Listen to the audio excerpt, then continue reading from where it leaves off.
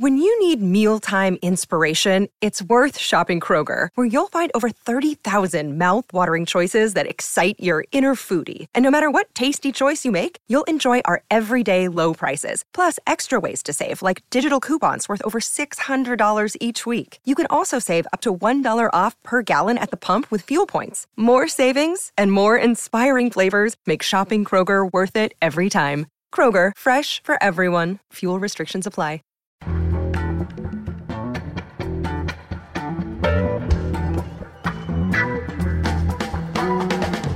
From The Nation magazine, this is Start Making Sense, political talk without the boring parts. I'm John Wiener.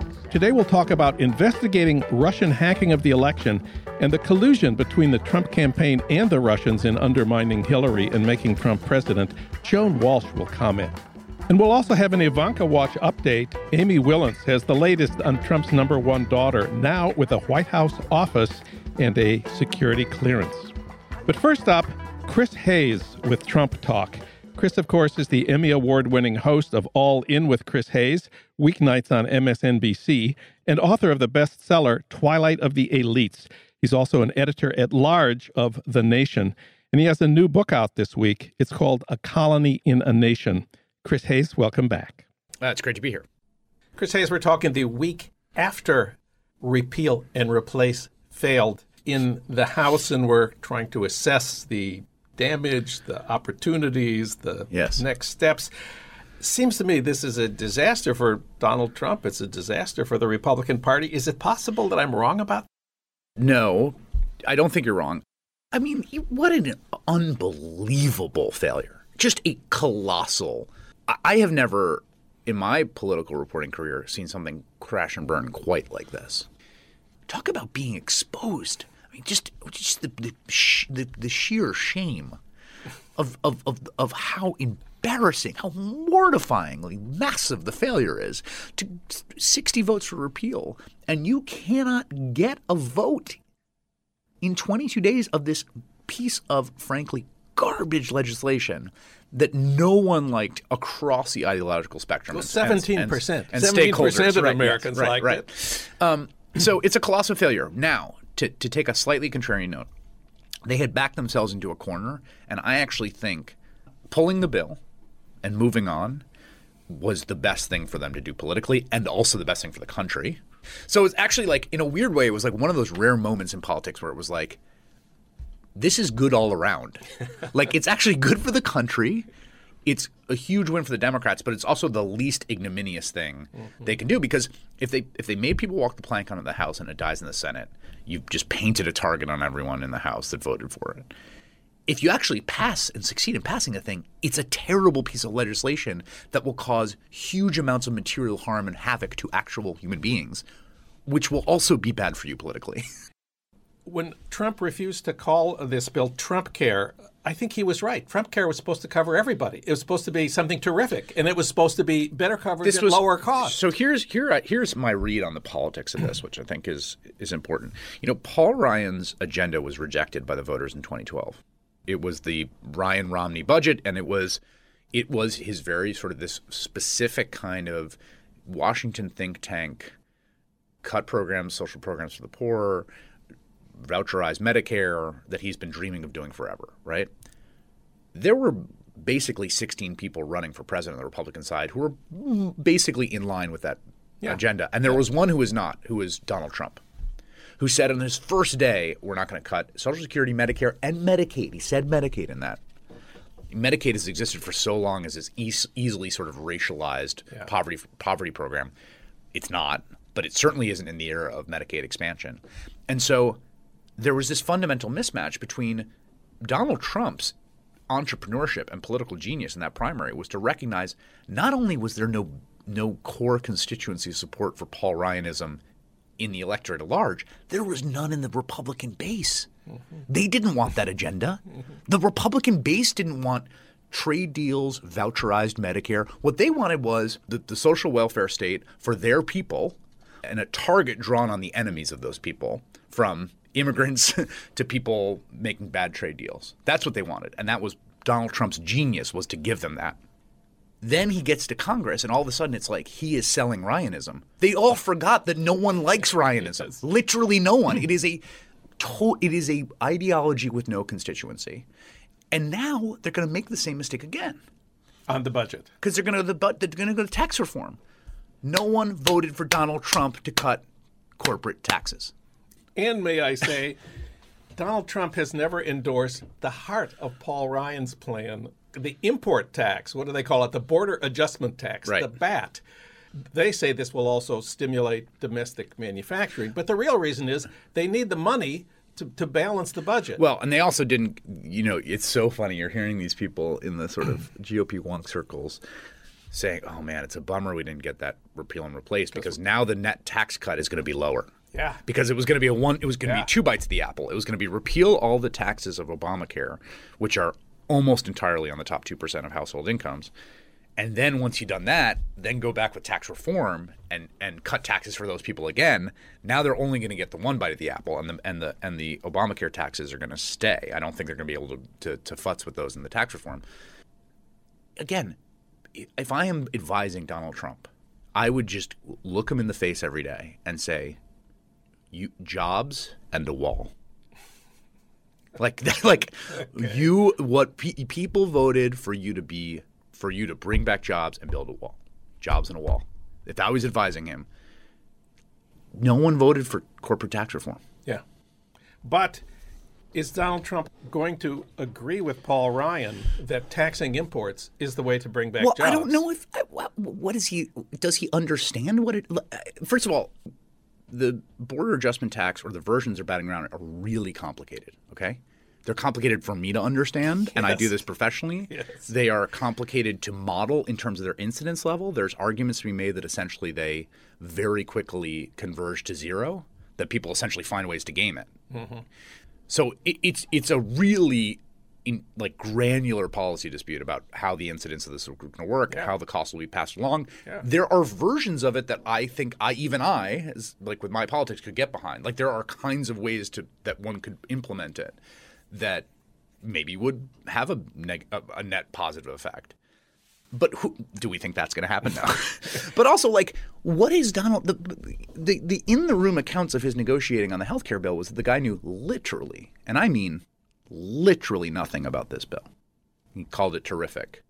He said, cut it out with the little shit. The shit, yeah. Cut it out with the little shit. Yeah. Let's focus on the big picture when they're talking about essential health benefits, which is not little shit, okay? So if he can't negotiate that in a granular fashion, tax reform is more complicated, more difficult. So how is he going to negotiate that? Yeah, and let's go back to art of the deal here. One of the fundamental principles of art of the deal is that your opponents should never see that you are desperate. For a they deal. should never see your weaknesses. He gave them an ultimatum. We got to have a vote on this. Yes or no. There's no plan B. And his own party defied him. And called his bluff that he was exposed on. Remember, the message from the White House Thursday night into Friday morning was there will be a vote. Yeah. Because we're gonna see who's loyal and who's not publicly, which was an intimidation tactic and a bluff. And they called the bluff. And then what did he do? He pulled the bill. So now it's why should you be scared of this guy? That goes for Democrats as well. And particularly now when you talk about desperate, their first legislative agenda crashed and burned in a shockingly ignominious fashion. Now there's all the more pressure to get a win on taxes, which means you've given away your leverage from a negotiating standpoint. Because what's he going to do? Walk away from the other big thing they're now moving on to? Let's talk about where progressives stand at this moment. We have a president severely weakened. We have a Republican Party obviously divided. The short-term political horizon is the 2018 midterms. And we have seen a level of investment from citizens in their congressional representation that is astonishing and welcomed. The town halls, the Indivisible movement, people flooding the phone banks. It's worked. It will keep working. People need to keep doing it if they feel strongly. And I say that across the political divide. You should be talking to your members of Congress. So I think that there's huge momentum there. In a broader sense about the agenda, I do think that proposing a proactive agenda, particularly on healthcare, whether that's Medicare for all or a public option or fixing some of the ways that the Affordable Care Act really is broken. It's particularly rough on one thing I've learned from my reporting. The Affordable Care Act is particularly rough on people that are in the individual non-group market but not subsidized. Yes. And the reason that it being rough on them matters is because these are relatively affluent people with relatively high levels of social capital who are getting hammered. I mean, people are paying astonishing amounts for astonishing little care. And if you're not getting the subsidy, you're paying out of pocket and you're like, what the hell is this? How did I end up in this situation? So there's ways, I think, to go about fixing that. More broadly, I think the kind of Sanders vision has made a lot of ground in the party, just as a sort of descriptive matter. I mean, Elizabeth Warren said she was open to, she supported single payer the other day, I think. And I think that, there's an ideological opportunity as Ryanism is rejected for the kind of sort of comprehensive universalist idea as opposed to like mean-tested, targeted things. I think it's one of the divisions in the Democratic Party on a policy perspective. Mm-hmm. And I think that the universalists have sort of the better case on the merits, but also on the politics. And I think you're going to see the party move in that direction. One more thing. Russia. Some of our friends argue it's a mistake for the Democrats to focus on Russia. The base isn't interested in Russian interference or Trump's collusion with Russia. It's got to be jobs, healthcare, single payer. Russia is a mistake. Do you agree with that? No. I mean, I think, look, I think two slightly contradictory things. I think getting to the bottom of the Russia story is important. I don't know where we are in it, frankly. Like sometimes I go back and forth between, is this Watergate or is this Whitewater? Like, is this, it could be the biggest political scandal probably in the history of the country if the facts shake out in that direction. Or it could not be. It could be a sort of stunning bit of sabotage by a foreign adversary, which itself is deeply problematic and worrying for a lot of reasons.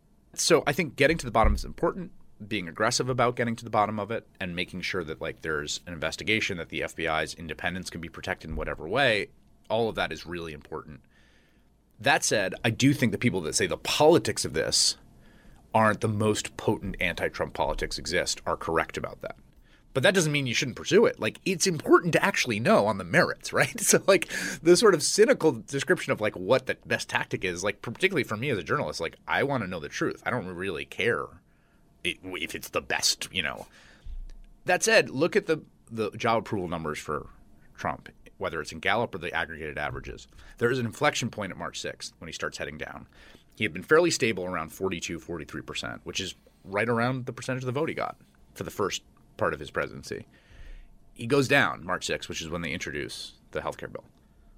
That was the most tangible political blow that he has taken, which is ordinary politics. Like the everything about the healthcare bill was extraordinary in how it was handled and how bad it was and all this stuff. But it was also ordinary politics. It wasn't a Trump gaffe. It wasn't a tweet. It wasn't some weird gaslighting thing where he said something obviously manifestly untrue that he then told us we had to believe was true. It was just a bad piece of legislation that would have done tangible harm to people's lives and was rejected by the public thanks to mobilization and democratic unity particularly also, right? They couldn't peel anyone away from the very beginning. That's what has delivered him his biggest political defeat, and I think that will continue to be the case. Chris Hayes, thanks for talking with us today. Thank you.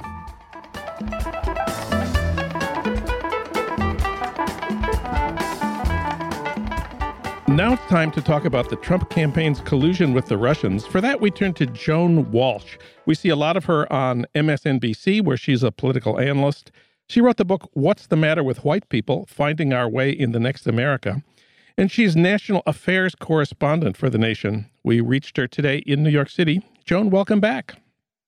Thanks, John. Happy to be with you. Well, Monday night, Trump tweeted, quote, Trump-Russia story is a hoax. And Tuesday at the press briefing, Sean Spicer said, quote, if the president puts Russian salad dressing on his salad tonight, that's called collusion. Collusion is what they say is a hoax. Apparently, they're not challenging the unanimous conclusion of the FBI, the CIA, and the NSA that Russian President Putin himself ordered a Russian campaign to interfere with the presidential election with the goal of undermining Hillary Clinton and helping Trump win the election. What they are arguing is there's no evidence that the Trump campaign colluded with Russia to do this. What's your view on where we stand at this point? I think, the increasing lunacy from both the president and Sean Spicer, in fact, speaks to the heat rising. I think that we heard last week from FBI Director Comey that there is, in fact, an ongoing investigation into the possibility of coordination. They use the word coordination, not collusion. There is ongoing investigation into the possibility of coordination between members of the Trump campaign team and the Russian government to undermine Hillary Clinton. And it's been going on since July. So I think as the closer they get, the crazier the president will get. We also saw last week, and it's shading into this week, this bizarre, subplot with House Intelligence Committee Chair Devin Nunes, who went off to the White House and, all the details trickled out gradually, but saw some evidence that showed that somebody was surveilling members of the Trump transition team, and he had to go to the White House to tell the president, but then it turned out he went to the White House to see the documents that no one else has seen, and it's just unraveling by the hour. He's really kind of made a fool of himself because his claims have changed and they're so bizarre. And the idea that he would go off on his own and do this. He is the chair of the committee, but he also was a member of the Trump transition team. So he should not be in his position. Let's start there. Paul Ryan should have stepped in a long time ago. But someone who is in his position should be treading really carefully and bringing along his ranking member, Adam Schiff, who's been terrific, and keeping this bipartisan. You get a tip that there's some evidence. Let's go see it, Congressman Schiff. Get up from the dinner table. We're going to see it. But he wouldn't tell them what it was. He told the president first. He told the press first. And then he's canceled a set of hearings for this week. So he's looking like somebody who also thinks the heat is rising. So you wrote a piece recently for TheNation.com questioning whether Republicans can be trusted to oversee the FBI investigation of Trump's Russia ties. But haven't top Republicans talked about this very clearly and strongly? For instance, Senator Marco Rubio asked, can this country afford to have a president under investigation by the FBI? And White House Chief of Staff Reince Priebus took it further. He said having a president under investigation by the FBI, quote, should be disqualifying for anyone seeking the presidency. It's now been public sworn testimony by the director of the FBI that Trump is under investigation. Why do you question whether Republicans can be trusted, given their very strong statements of principle on this? You're setting me up here because all of those comments were made about Hillary Clinton when she was either under investigation or supposedly under investigation by the FBI last year. So, yes, Reince Priebus said it was disqualifying. Marco Rubio thought it would cast a cloud on the presidency. Donald Trump himself railed about it dozens of times. But now the shoe is on the other foot, and it's all just fine. And, again, we don't know what happened, but we do know that a lot of Democrats that we trust who have seen the raw evidence are very concerned about this. This is not a situation where, a group of Bush administration associates are stovepiping evidence, to make the case Saddam Hussein had weapons of mass destruction and that we should go to war with Iraq. This is a case where, a pretty diverse bipartisan group of Congress people are being briefed on this by various intelligence community directors, and they're coming away, aghast. So, we have friends on the left who are suggesting that oh, now it's liberals and people on the left and people, who hate Trump and Putin who are being total stooges for the Intelligence Committee. But I don't think that's true at all. I think that the people who are asking these questions, many of them have a whole lot of integrity. Ron Wyden has been around a lot. Even Dianne Feinstein, who is sometimes too protective of the intelligence agencies, she went to war with the CIA to get that torture report declassified. And, I just think it's something we need an investigation of. And anybody who says otherwise, I don't understand what they're talking about. I want to go back to this Devin Nunes business. You use the term stovepiping, referring to the Bush administration. Let me just go back a step and explain what we're talking about here. Dick Cheney would leak information to the New York Times. They would print it saying there's evidence that Saddam has weapons of mass destruction. And then Dick Cheney would the next day hold a press conference where he would say the New York Times has reported this. That's right. What it seems like Devin Nunes was trying to do. He went to the White House the night before. Someone on the White House grounds gave him these documents. And then the next day he held a press conference as if he had not already received the information from the White House.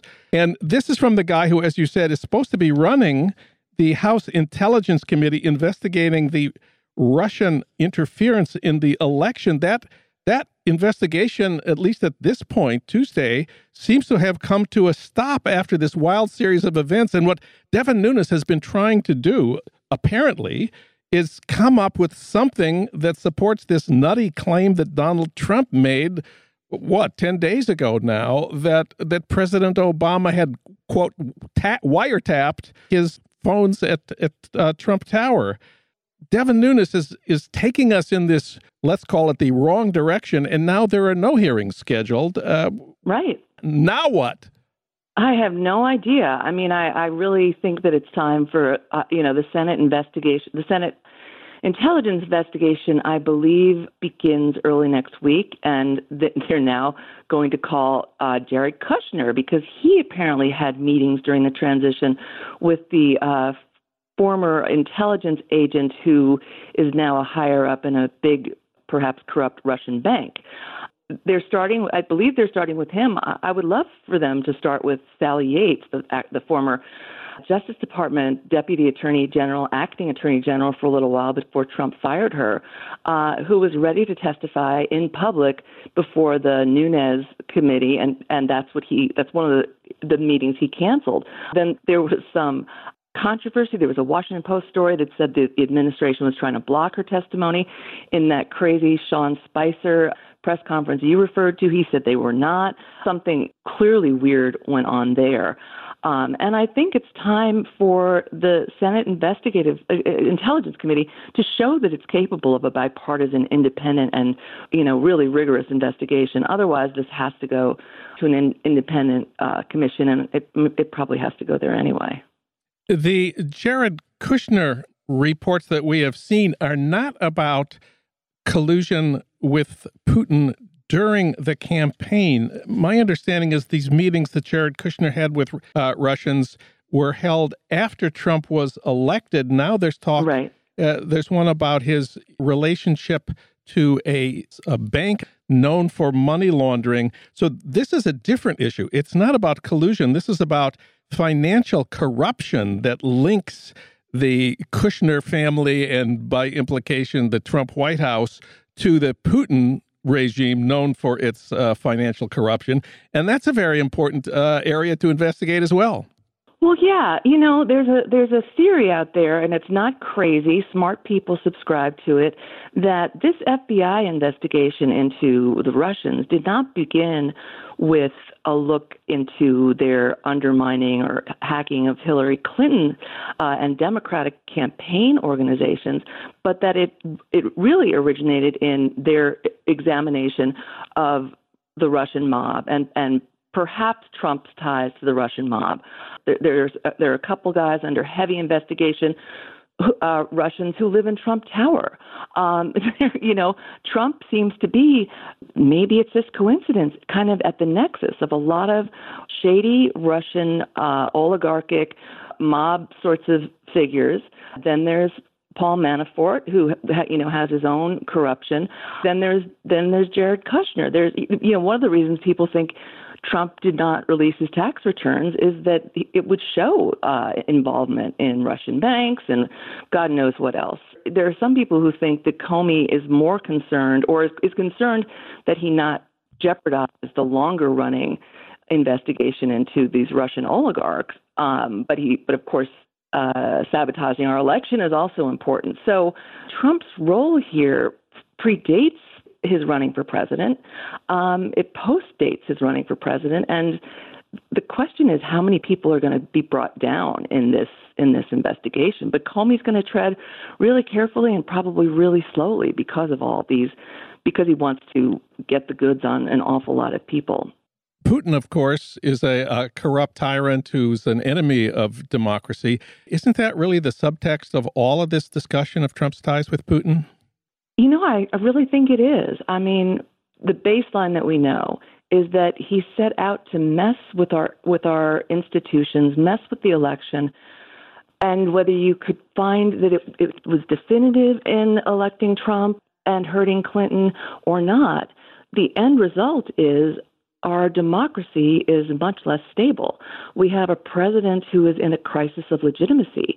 And, I'm not the only one saying that. And so Putin has succeeded, whether in electing Trump or not, by making all of us, and, I think probably right and left, even Trump supporters, distrust our democracy, distrust our institutions. It seems so partisan. Democrats think there was hacking. Republicans say no. It doesn't quite line up that way. But, I think everyone is questioning whether our institutions are strong enough to withstand that.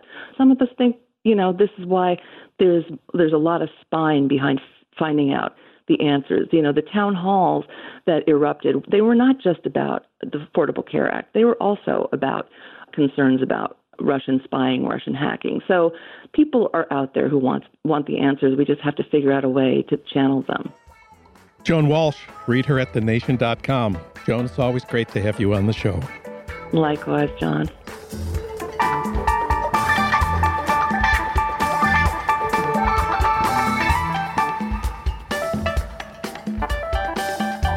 Now it's time for Ivanka Watch. And for that, we turn once again to Amy Willence. She's a frequent guest here and a longtime contributing editor at The Nation. She's also the former Jerusalem correspondent for The New Yorker. She's written for The New York Times, The Washington Post, Politico, and lots more. She won the National Book Critics Circle Award for her most recent book about Haiti. It's called Farewell, Fred Voodoo. She also teaches in the literary journalism program at UC Irvine. Amy, welcome back. Thanks, John. The big news in Ivanka world this week is that she's been given an office in the White House and a security clearance so she can see classified information. Nevertheless, she will not be paid a salary. According to Bill Maher, that's because she's a woman. What's your take on the office and the security clearance? I'm laughing too much at Bill Maher. Listen, she's not a federal employee. I'm not sure what her role is, what her job is as an advisor to her dad. She's sitting there, but that has not been clarified. Why she needs access to top secret classified information, we don't know yet, since we don't know what job she's doing. So that's confusing. We do know that she has been sitting in on important meetings with the president over the past few months, and maybe if she had a clearer role, that would make that less odd and sort of offensive, just bringing in your family. So I was really concerned about Ivanka and her top security clearance, and I'm not always perfect at Google, so I Googled Ivanka and clearance. And the first thing I got was the faux fur trim buckled coat, originally $325. Now it was going down to $159.99. Then it was going down to $149.99. And now you could take 15% off that if you ordered right away in this clearance sale. And there were many items like that before you got to security clearance. Thank you.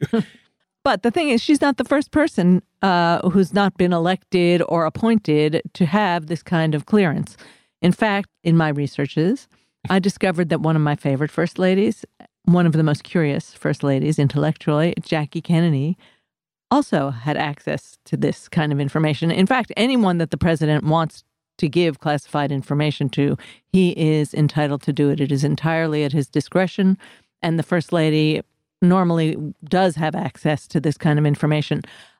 I just want to point out that although Donald may feel he's married to Ivanka, she's not the First Lady.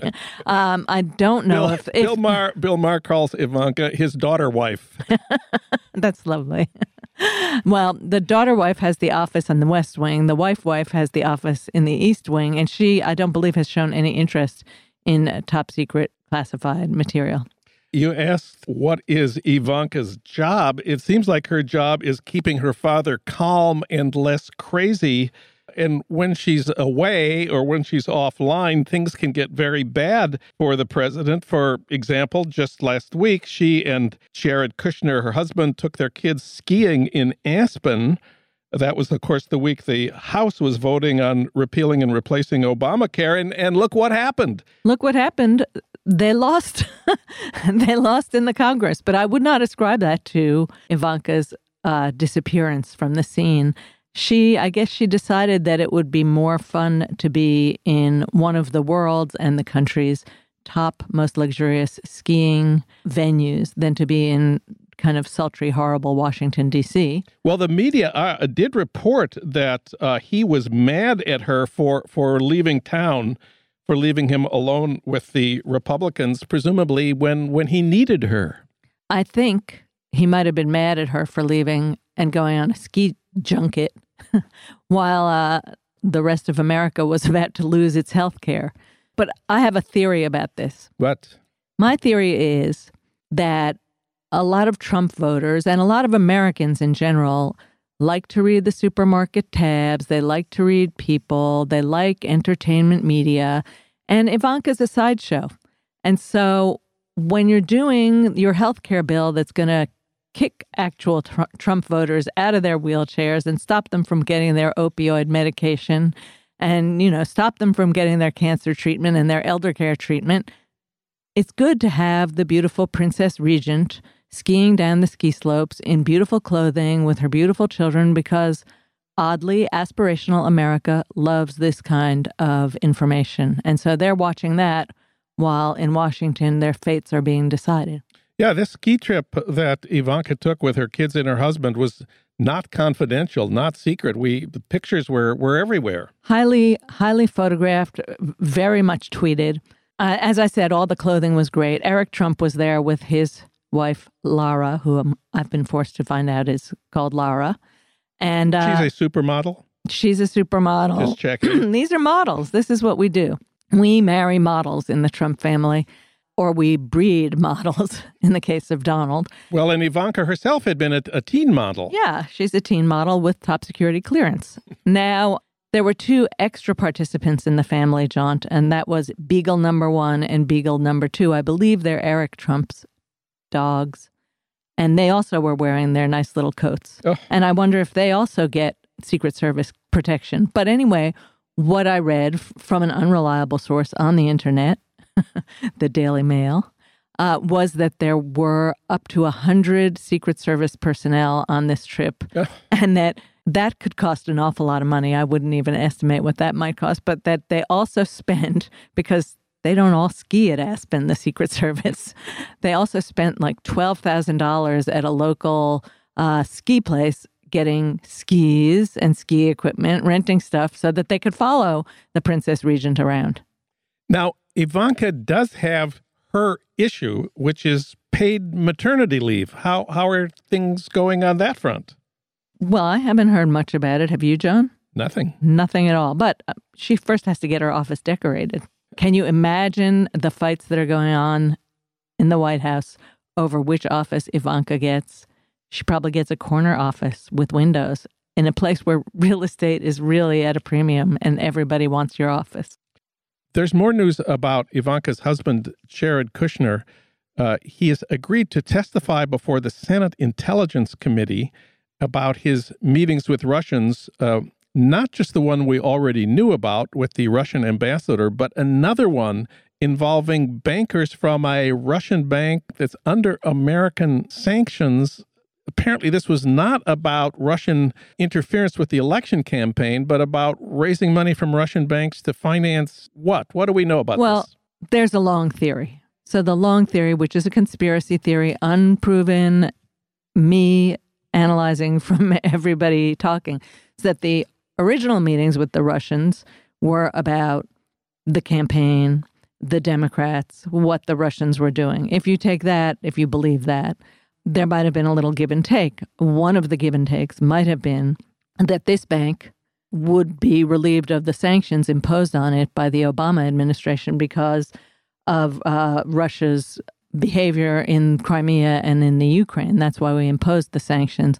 So part of the give and take might have been, yeah, so you give us some info on the campaign, we'll lift your sanctions.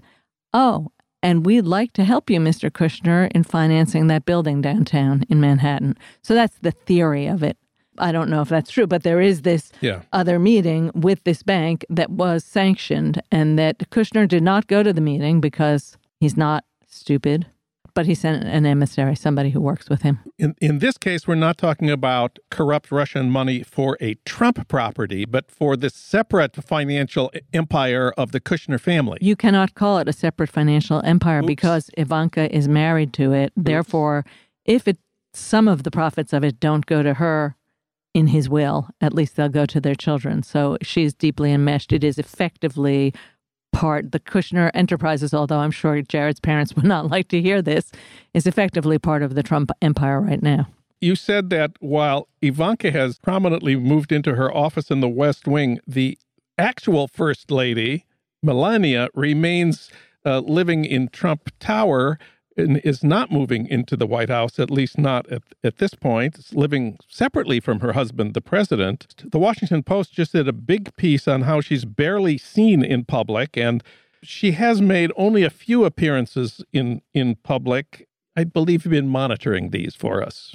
Yeah, one of the greats, which I think many people have seen on the internet, was when she visited a hospital, a children's pediatric ward at a hospital in New York, and read to them from the famous Dr. Seuss classic, Oh, the Places You'll Go.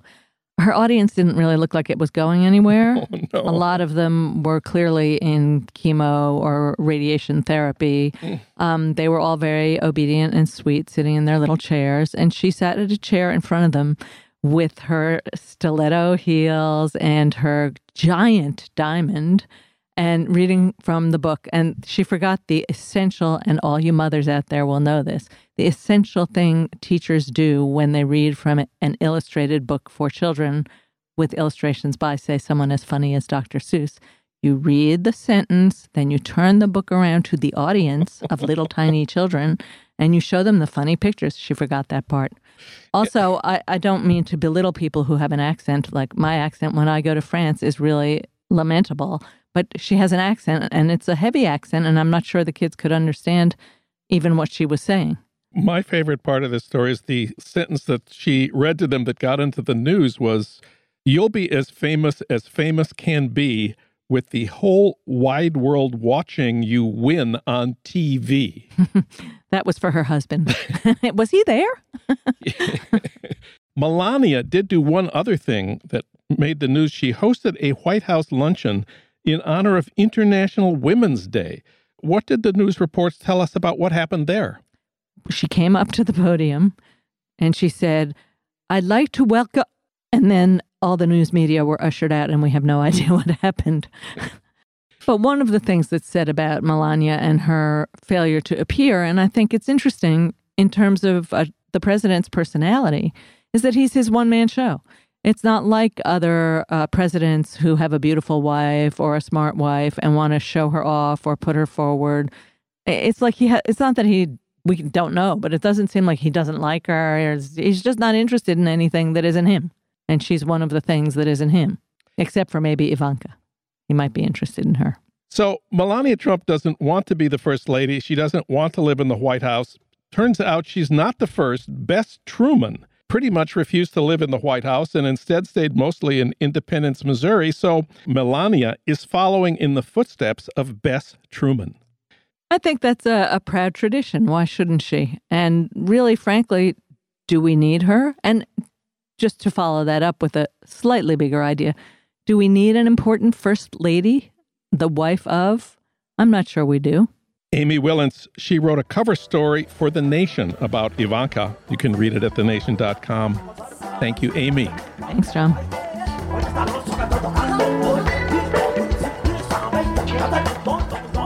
Finally, a word about this week's edition of Dave Zirin's Edge of Sports podcast. On Dave's new show, he asks the question, does Colin Kaepernick not have an NFL job because of Donald Trump?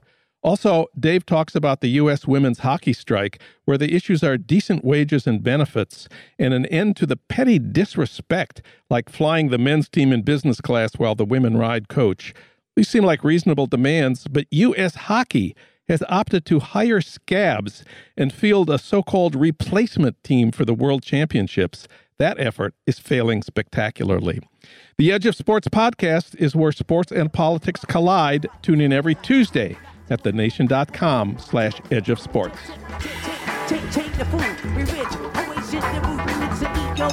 Start Making Sense, the Nation podcast, is co-produced by the LA Review of Books and recorded at the studios of Emerson College, Los Angeles by Ernesto Orellano, with additional technical assistance from Justin Allen.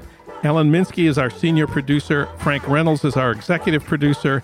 Annie Shields is our engagement editor. Katrina vanden Heuvel is editor and publisher of The Nation.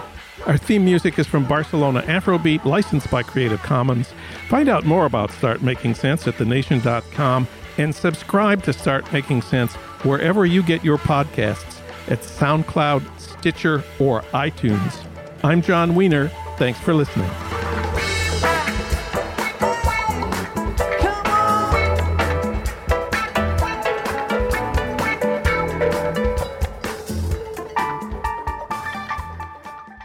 Support for this podcast and the following message come from Corient. Corient provides wealth management services centered around you. They focus on exceeding your expectations and simplifying your life. Corient has been helping high achievers just like you enjoy their lives more fully, preserve their wealth, and provide for the people, causes, and communities they care about. As one of the largest integrated fee-only registered investment advisors in the U.S., Corient has deeply experienced teams in 23 strategic locations. Corient has extensive knowledge spanning the full spectrum of planning, investing, lending, and money management disciplines. Leverage Corient's exclusive network of experts to craft custom solutions designed to help you reach your financial goals, no matter how complex they may be. Real wealth requires real solutions. For more information, connect with a wealth advisor today at Corient.com. That's Corient.com. Corient.com. For the ones who work hard to ensure their crew can always go the extra mile, and the ones who get in early so everyone can go home on time, there's Grainger, offering professional-grade supplies backed by product experts so you can quickly and easily find what you need. Plus, you can count on access to a committed team ready to go the extra mile for you. Call, click Grainger.com, or just stop by. Grainger, for the ones who get it done.